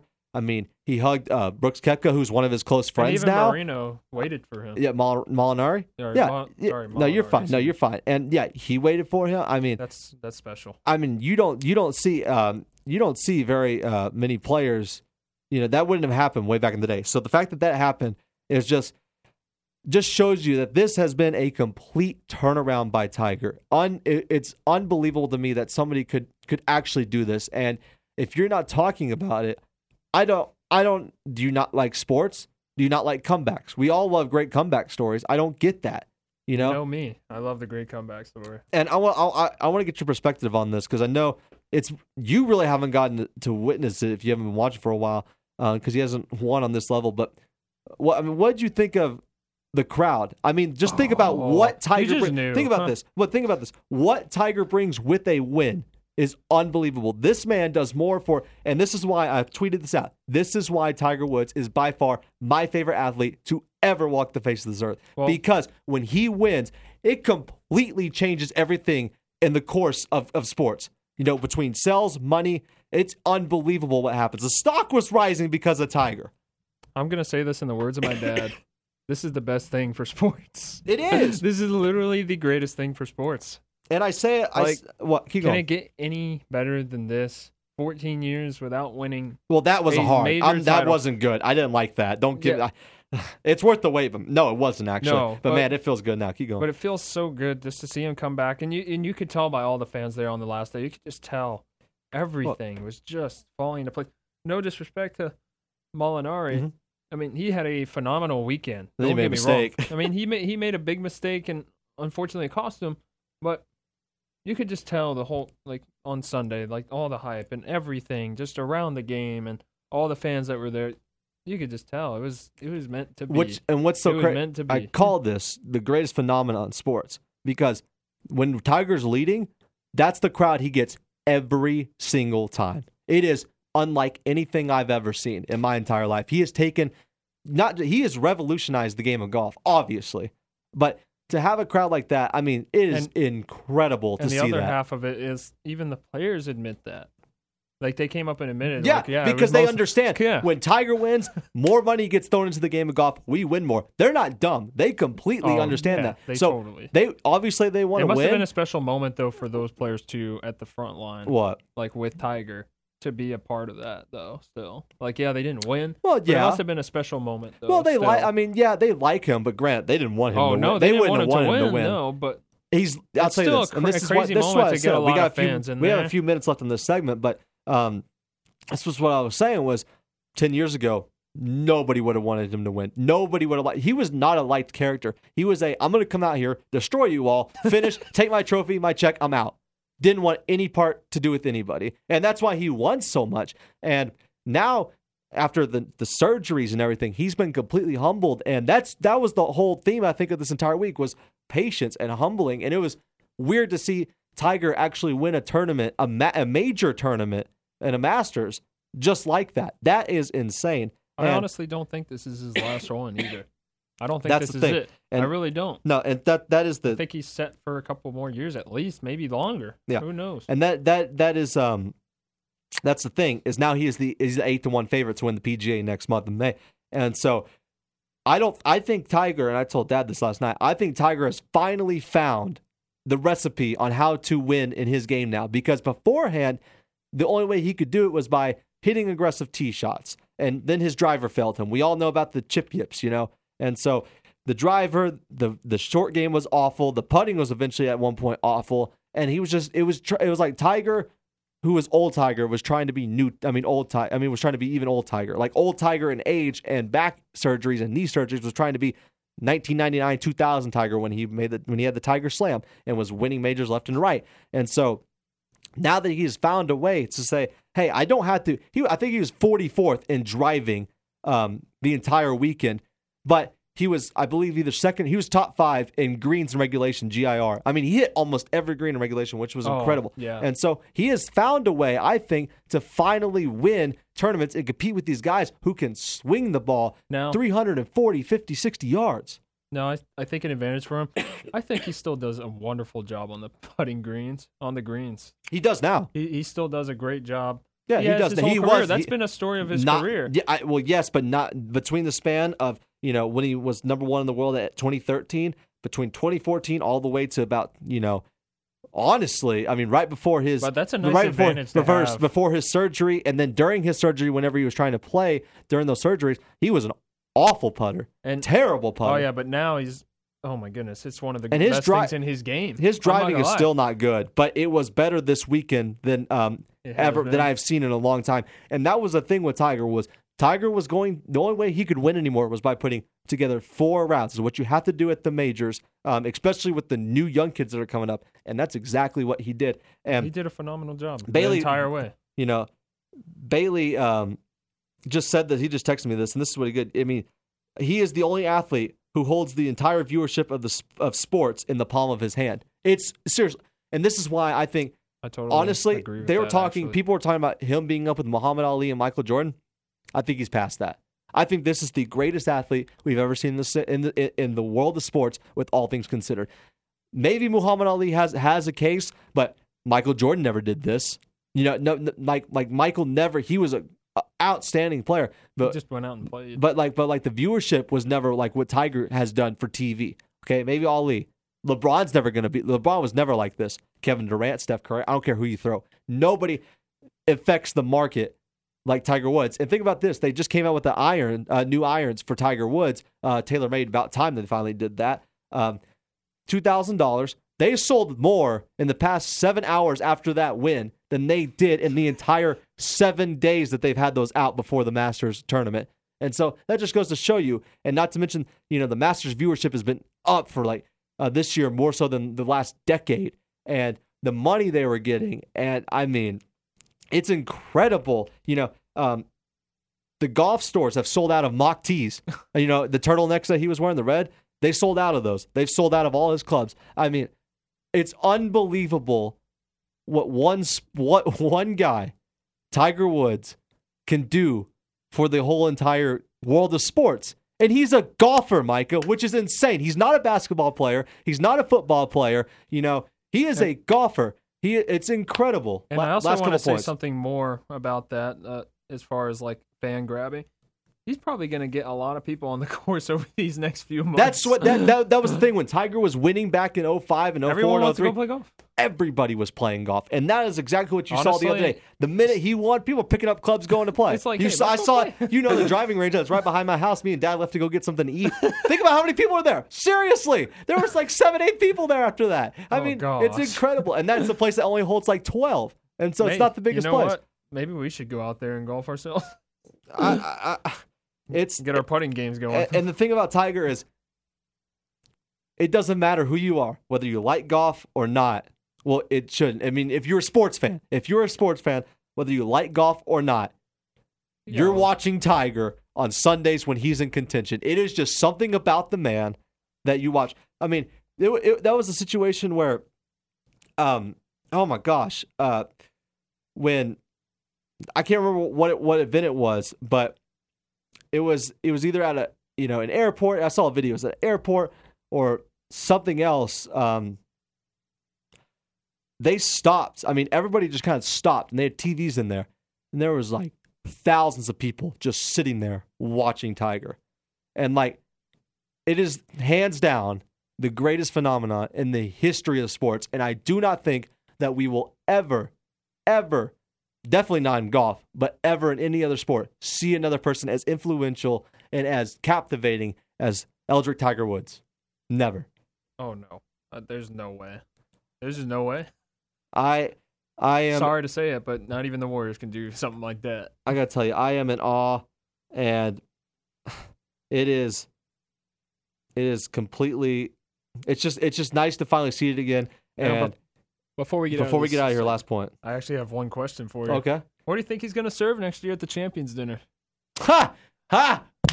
That's a good one. I just hit my mic. That is incredible. That's a good question. Curious. I don't know. Here's the thing. I would go based off it. Go ahead and say it. Go ahead and say it, because it's golf. What's what? Because I know after his first majors championship at the Masters, he actually served cheeseburgers and French fries. Yeah. That is great. He was probably 22 back then. He was like us right now. He was incredibly young. Because I know that he didn't eat a whole lot of junk food back then, so he's like, no, he was doing Navy SEAL training. So it's like, okay, I mean, why not? And my dad actually brought this up to me. He gave me this idea for this what's what, and I'm like, well, why not share it now? It's a pretty good time to do it.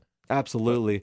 What do you think he's thinking for next year? I don't know. I would like to tell you it'd be along the lines of that, but this is a new Tiger. I'm not quite sure what we're going to see. I have no idea. But, man, Tiger Woods, we'll pull up the live stream here in a second, get your poll. We have a poll up here in a bit. You'll see it in a commercial break. I'm asking you, I mean, does this mean Tiger Woods is back? I certainly... Oh, yes. I think it is, because I think the definition of back for Tiger... A few months ago, we actually talked about this. Is he back? Because he had a tournament where he was in the top 10. I remember that won. for sure. He won at the end of the year. Oh, yeah. That's right. The Tour Championship. He won it. I thought it was a little bit earlier than that. But we had mentioned he would, and we agreed together that he was back. And now I think this definitely... Oh, he's absolutely winning a major. Definitely proves he's back. Especially the Masters. Oh, especially the Masters. Yeah, but no, hats off to Tiger Woods. Defied basically what I think all odds. I mean, it was something to see. Sure was. And I'm glad we got to witness it. I knew it was going to happen, and here we are. And I got to tell you this. Before we got to really get out of here, but. Man. Oh my, we talked about it. Yeah, we talked about it for like 25. I think this is that big of a topic to talk about. This is huge. And my last point is I didn't know. I like dreamed about what it was going to be like, or thought about what it was going to be like when he won, and I didn't quite know. But when it happened, man, I don't think it could have played out any better. Oh, the drama of all those guys at the top, the rain coming right behind them, having to start early, just. This is probably hands down the best Masters I've ever watched, and I think a lot of people are saying this is the best Masters ever, with how many people were at the top of the leaderboard, and the way that he had to fight and stay consistent. And Molinari was not backing off, and then finally made some mistakes. And Tiger, made that hit on the par 3 16, and it came in within 3 feet of the hole. I mean, that was the par 3, correct? Where it was like that was the perfect shot. That's how I knew he was going to win. He was just going to win. Absolutely. This is the absolute last thing. We have to go. I'm so glad that we got to talk about this today, and I'm so glad we got to watch it.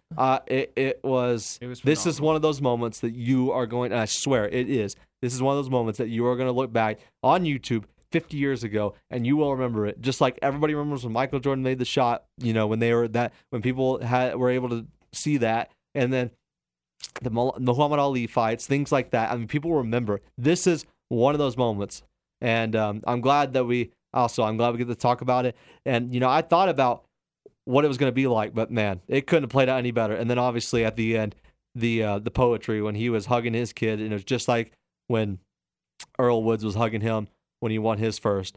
And his mom was still there, and it's great. And, the return of the roar. Tiger Woods is back, and I am going to basically bet on him to win the PGA Championship, and I think you are too. But that's all the time we have for this segment. And the Champions Tour now. Up next, Micah, we are going to get into some playoff basketball. The Warriors just seem to have the issue with the numbers 3 and 1. They blow a 3-1 lead. 3 years ago in the 2016 finals to LeBron James, and they blow a 31-point lead last night, both on the wrong side of history. 31-point lead playoff was the biggest comeback ever in the playoff history. I was stunned. I was stunned too. We're going to talk about that when we get back, Micah. You're listening to The Hot Seat here on UTARadio.com. Welcome back. Whoa, I am a little bit too hot. That's okay. Mike too.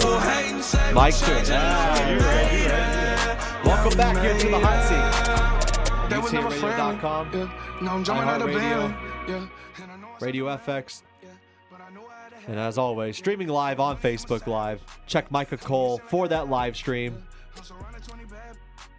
Man, only 30 minutes left in this thing. Wait, oh god. I know we talked a lot to Krista, and then that was a nice conversation. And yeah, so was the Tiger Woods we stuff. talked about the coach, Coach Gerlich and the Tiger. It was meant to. It had to be done. Tiger had to be talked about. Absolutely. No matter how long it took, it was worth it. But we haven't got a chance to really talk about the playoffs as they're unfolding. But we're going to talk about it right now. Well, let's just get what's the poll, started, real quick? yeah, It is. What's the poll, real quick, on Tiger? Is he back? Oh yeah, He's back 100% 100%. back, apparently. Perfect, 100%. Hey, I like that. Oh, absolutely. I love to see that. So I'm sure I my turned dad this does game too. off, Micah, because I thought it was over, and I know you did too. We were watching it while we were at Chili's 2 days ago, We literally watching the left, it's like, Stars. what's the point? Because they were up at that point by almost actually 40. I mean, and it ended up. I think the into- biggest lead was 31. I thought it was almost 40. Maybe it was. It Maybe felt it was like it, though. Maybe it No was less. almost. Maybe I thought it was almost 30. And I meant okay. So whatever it was a very big lead. Okay, and Nonetheless. yeah, and anyways, they ended up getting to it was a 31-point lead at one point in the second half, and I was like, no issues, just Golden State being Golden State. And this is already after DeMarcus Cousins went back to the locker room. He now has a left torn quad. He's out for the playoffs officially, as they just mentioned a couple hours ago, which is funny to me. I'm like, you don't have to hold that in. We know when he has a left tear in his quad, a tear in his left quad, he's out. You could tell by yeah. the way he looked. I mean, you just kind of knew. Well, muscle injuries are very hard to just come back the next 2 days or 3 weeks, and the playoffs are only so long. But no, they ended up blowing this game, Micah. And now this is the largest blow, in playoff history, which is basically the largest comeback from the Clippers side in playoff history, 31 points. So I really just want to does this give you any reason, if you're the Warriors, a pause, cause to pause or a concern? No. Not Not at all. Not right now, particularly. I mean, you were bound to have this is just one of those nights where the Clippers was just on in the third and fourth quarter. You're not going to score 90 points in 2 quarters very often. It's just not going to happen. The Clippers cannot maintain that. The Warriors are probably the only team that I know that can maintain such a high shooting percentage and at such a high rate. Credit to the Clippers. I mean, they hung in there. They could have easily folded and just said, you know what, let's just go back home. They literally could have just folded. Credit to them. I mean, that's phenomenal what they were able to do. But no, I'm not worried about Golden State right now. Give me something to actually be worried about. Like win Game 3, maybe we can start talking about it. But no, one game, it's gonna happen. Do you think it's hard to go 16-0? Yeah, it is. So, I wish it almost happened a couple years ago. Yeah, it almost did. And then LeBron had the game. Cleveland had the game of their lives when making 23 threes. That's what it took to win a game in those playoffs. No against kidding. Golden State. So. And do you think that their laziness will get in the way? Because, listen, so they're going to play. They're going to finish up here against the Clippers, barring that anything crazy happens. They're going to beat them probably in 5, if not 6. And then they're probably going to go, I would say, most likely play against the Houston team. Oh, yeah. Honestly. Can you get, what happens there if they get lazy? Honestly, if I'm looking at this game, I'm thinking of it as a magnificent wake-up call. Okay. Because you need a game like this, especially when you kind of been lazying through the regular season. You needed something to kind of let you know, hey, this is serious time. Because, the Clippers are no joke. They did win 48 games. They played tough, man. They played tough. And they traded everybody at the trade deadline saying, we're going to fold, we're going to rebuild, and they still made the playoffs. Patrick Beverly is Beverly got bad dude, man. Just what a team that team was able to put together. And I think that Game 2 win also puts into perspective the kind of season that they've had. They just continue to fight, and that's also credit to Doc Rivers, too. What a phenomenal coach. Just what a phenomenal coach. Seriously. Putting that team, put in their mind, like, hey, we're not going to quit. I'm going to even mention there was multiple times where they were down 20, 25 points during the regular season. They kept fighting. They kept competing. I think that's just a testament to the kind of culture that they have with that team. I don't think I'm too worried about it. But it does tell me that they're not exactly locked in just yet. And I get why they're not. But you would think that when the playoffs started, especially that first game with Steph dropping 38 points and 15 rebounds. Oh. I mean, you don't see point guards do that very often. And the numbers, the stats back that up. That only happened a few times. But I'm not worried too yet. But man, I mean, I expect more out of this Golden State team. And I get that it is very hard to stay interested. But this would be the time that you are interested. I know, but that's the thing. It's like this is your time, which tells me that they still believe that. I mean, like, and it's obvious the talent discrepancy is obvious, but man, they're still taking off. Honestly, probably maybe not even against Houston because Houston is different now. But the Western Conference Finals. But I'm telling you, better be careful because it could sneak up on you. People are saying that the Warriors are vulnerable, and they have lost. They are vulnerable. They've lost games that they probably shouldn't have lost this year because they just got bored. They got stomped by Dallas earlier, and they also lost a close one earlier in the year that they probably should have won. It shows you that in these playoffs, if they do sleep, they can lose. They're not invincible, but man, if they just play like they're supposed to, nobody can beat them. But that's what that tells me right there. And I think that goes back to something you said earlier in the year. There's only one thing that can get in their way, which is just like Duke, themselves. Literally themselves. Yeah, that's it. Now, that's no discredit to what the Clippers did because obviously they still had to execute what their game plan and to come back into the game. But it's the honest truth. If they're getting in their own way, they can win whenever they want to. If they want to win, they will win. Yeah. But when they get in their own way, oh boy, it's a train wreck.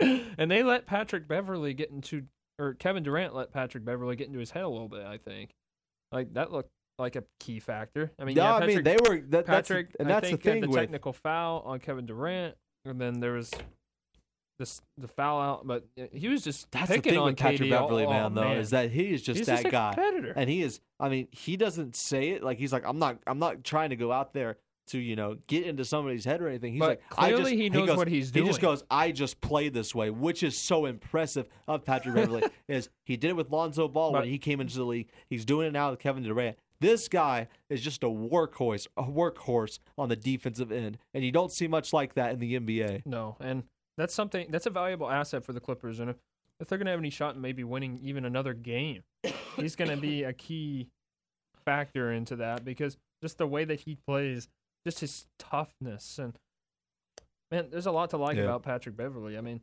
he's just a very pesky player. He just plays tough. He grinds every trip down the floor, defensively and offensively. And with the last 4 minutes here we have in this segment, this was a surprise for them to lose. I just want to know real quick before we have to get off the subject because we're going to talk about football next with Dak Prescott. But what's been your surprise team in the West and your surprise team in the East? Who has kind of far, in the playoffs or so this far. year? No, so far in the playoffs. Who's okay, I didn't see that one coming. Good job. In the East, I kind of had the Nets winning that first game, winning one of the first two. But for me in the East, it's got to be the Orlando Magic. Yeah. I guess for me, I just didn't expect anything. And you kind of told me going into that first game, hey, Orlando might have a shot to win this game. And my gosh. They came out and won that first game, and I was sitting there stunned. It shows you I was actually rooting for Orlando in that game. I'm like, okay, I want Creighton to be right on this one. It shows you I what kind of like that team, the team that they put together, because they have a lot of nice pieces. They're going to be really good in the future, but I didn't think they were ready yet. It shows you what they could have had if they had Mo Bamba on the floor. Oh, my goodness. Seriously. That team still made the playoffs without Mo Bamba. Exactly. And, man, it's going to be a lot of fun watching that team be back. And I'm sure the Orlando fans are very excited because they haven't been since the Dwight era. Surprise team in the West? The surprise team in the West? I think it has to be the Clippers right now. The way that they came back, they did a really good job. Denver's also kind of a surprise. I honestly thought they were going to lose last night because they got down to an early double-digit deficit, but they were able to battle back, and that's a young team. Remember that. I think they still have a shot to win the series. If they can steal one in San Antonio, that home court advantage is too unreal. I don't see San Antonio going back in there and winning another game. Yeah, they'll keep it close, but man, it's going to be hard to win a game 5 or a 7 over there, especially with the mile-high elevation factor. I agree. My surprise team in the East, I think I'm going to also have to go with Orlando because without Mo Bamba, when he got hurt and had the surgery, I was like, okay, those guys are probably dead in the water. And here they are. Here they are. They don't look too shabby. They're look not like going to. I mean, they're not going to obviously. Sound basketball team. Obviously, they're not going to make it to the Eastern Conference Finals, probably, or even obviously not maybe the not even the second round. Not even the second round, not the finals. But man, credit they to are them for going. They are a tough out. They really are a tough out. They're going to give you a hard time. And my surprise team on the West, not because they've been good, but because they've been bad. And I think who I'm going towards, the Oklahoma City Thunder. Just haven't lived up. I thought this was a team that could, if anybody was going to contend with Golden State, it would be Russell Westbrook and Paul George. And now we're having questions about, is Russell Westbrook overrated? And so that just tells you how bad it's been for Russell Westbrook because he's had a plus minus of minus 18.5, and that is not good if you're Russell Westbrook. No, it is not good at all. He's going to have a lot to prove here these next couple of games. Now, I will say I have an honorable mention, and that goes in the same series with Portland. Like just the way in the regular season, they got tossed around by Oklahoma City in the regular season. Yeah. And everyone counted them out in this series. Literally everybody counted them out. And here they are, up 2-0. You got to be mighty impressed if you're a Portland Trailblazers fan. You got to be able to let off a little bit of relief, like because you were coming in. Those players probably too, because they were trying to lose that final game of the season. They ran a 6-man rotation with players I've never even seen before. Yeah, I'm so serious, and they managed to win. They got the 3 seed, and now you're sitting kind of nice right now. I mean, maybe Oklahoma City got a little too confident. I don't know. They also went ice cold in that first game, is, too, to be fair. The Trailblazers have, time in and time out, have been a surprise team.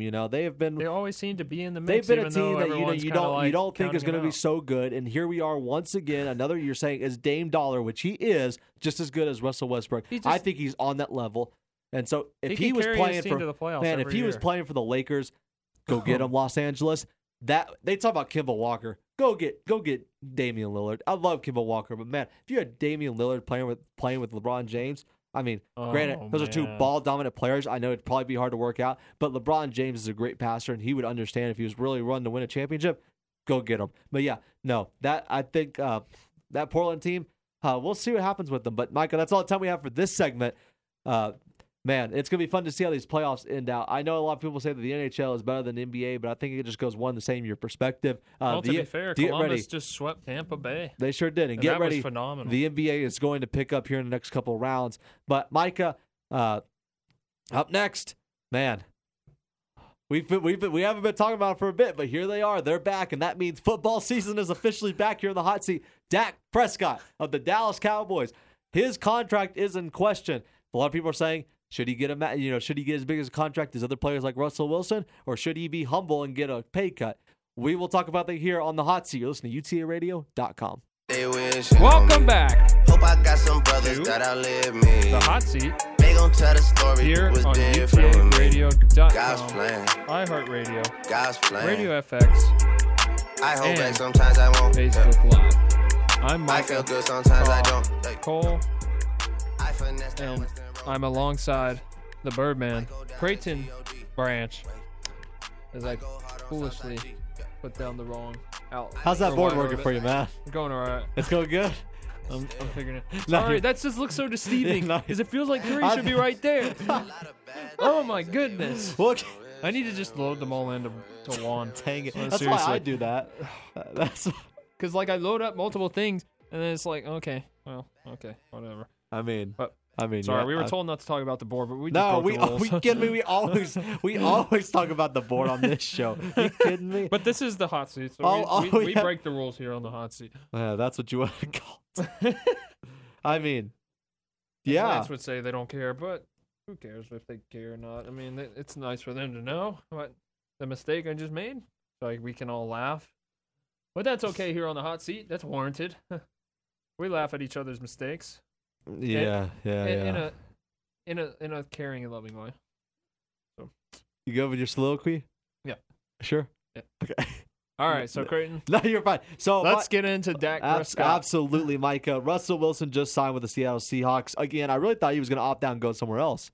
Honestly, I was fooled into believing that too. Yeah, seriously. And I did a lot too. of people were speculating the Giants, which would have been Should have came to the Cowboys. Oh yeah, for sure. I would have loved that. I mean, Anyways. tell me who wouldn't want Russell Wilson as their star quarterback Just on their saying. team. But honestly, I think he deserved the money. Oh, heck 4 yeah. year, He's 140.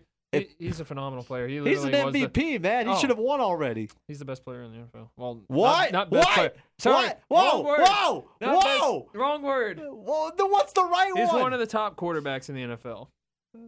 There How you you go. mix that? How do you mix Sorry. that up? That was completely wrong wording. But definitely one of the best players in the Is NFL. he better than Tom Brady? No. Oh, okay. I was just going to see if you went into that trap. A lot of people would say he was. No. Stats-wise, I guess you could But say, but let's be winning-wise, honest, heck though. no. He's carried that team last year to the yeah, playoffs. that's why he should have been an He- MVP already. I know. Why was he not the MVP last year? But you know, what this, are we doing? Are we the- playing? Yeah, this segment's not about Russell, but we got to kind of put it in context. But yeah. 4-year, $140 gets million. into what we need to talk 4-year, $140 million deal. That is now the richest player in NFL history. If I believe correct, yes. Yes, and most per year. It was an extension. So now the question is, Dak Prescott is up. Oh, Does he deserve kind of that money as all these other quarterbacks are getting, or should he be a player? And people have said this. Should Dak be a player that humbles himself, takes a pay cut, gives Amari Cooper more money, and gets somebody else on that roster? What do you think? Is he a big time quarterback moneymaker, or does he need to be a mid tier? I think he's a good quarterback, but I'm not going to put him at elite status like Russell Wilson, because I think that's totally unfair. He's done some good things here. I'm not trying to discredit him, but let's be honest, some of it has to do with the talent he's had around him too. Because he had a good offensive line. Yeah, and he's had the best offensive line when he came in. Yeah, best offensive line whenever he first came in. And then now you have Amari Cooper, and you're also going to have Randall Cobb, which I liked that pickup. That's going to help. I mean, he's been good, but I wouldn't put him at elite status. I'd say he needs to take a step back and allow us to go get somebody else. That's my opinion. Who would you want?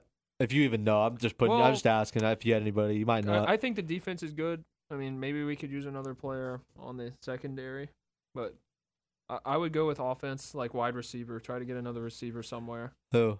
Anybody in Not really mind? sure. Okay. Like, not at the moment, no. Yeah, I agree with you on The this. running game's good. Maybe get another person at right tackle, because, I mean, apparently whenever Zach Martin's out, everything goes to mayhem. Right. 6 sacks in one game. Chaz Green. Okay. Anyways, you know, I agree guy. with you. I agree with you. And this is it's tough, man, to root against. I want to say I'm rooting against him, but it's tough to go against him. You know, this is a guy that comes in. You know, he came in 4th round pick. Nobody was expecting much of him. Great player at Mississippi State. Don't get me wrong, but he wasn't. You know, which just shows you where the NFL is going on quarterbacks. I mean. Same thing with Baker Mayfield and these guys. You know, he doesn't have the biggest arm. He's not the. You know, he's tall, but he's not the tallest person. And you know, they just thought his IQ wasn't where it needed to be. But yet he comes in. You just mentioned it. He's got a great system the first couple of years. But nonetheless, he is still winning ball games for this club. And whether you like it or not, the dink and dak is what they call it with the passing. You know, 5, 6, 7 yards and no long plays. It worked. And he wins games, and that's really all that matters when it comes down to it. But if you ask me, I don't think Dak can get it done. There's certain quarterbacks in this league that I trust. One being Tom Brady, another being maybe like a Russell Wilson. I don't even know if I Aaron put. Rodgers, maybe. I'm debating about Aaron Rodgers. Aaron Rodgers has won a Super Bowl. It's been a long time. He hasn't done much with it after Maybe that. he'll go 14 years and win another Super Bowl. Right, but no, those kinds of players that I can trust them if they don't have a lot of talent, that they're gonna still be there. They're gonna find a way to will their team in. And with Dak, it doesn't seem like he's there yet. So I don't know if you can give Dak big time money because. You're trying, you got DeMarcus Lawrence back, and you're trying to get all these other players paid again. Zeke's gonna have a contract coming up. It's just hard for me to believe that you can give Dak a big time extension like these other quarterbacks and be okay because he's probably not gonna be. He's got to have more players around him to win. And I'm not saying that Ezekiel Elliott is the sole reason this team's good. I mean, I think Dak and Zeke are not one and the same, but they're basically right there. I think you have to have. Both of them for this team to win. Oh yeah. Because without Dak, I think Zeke does good, but I don't think they win as much as they do. And without Zeke, Dak's going to have a hard time too. He can't defer to anybody. And I think we saw it whenever Zeke got suspended. Yeah. We went 3-3. Given Dak did adjust a little bit and he got better, but you could just tell it wasn't the same. It just wasn't the same whenever Zeke was out. And then you saw that last year when things kind of started to pick up with a 5-game winning streak. You just saw the flow. It was so much different and so much better. Dak Prescott and Ezekiel Elliott just attacking and attacking.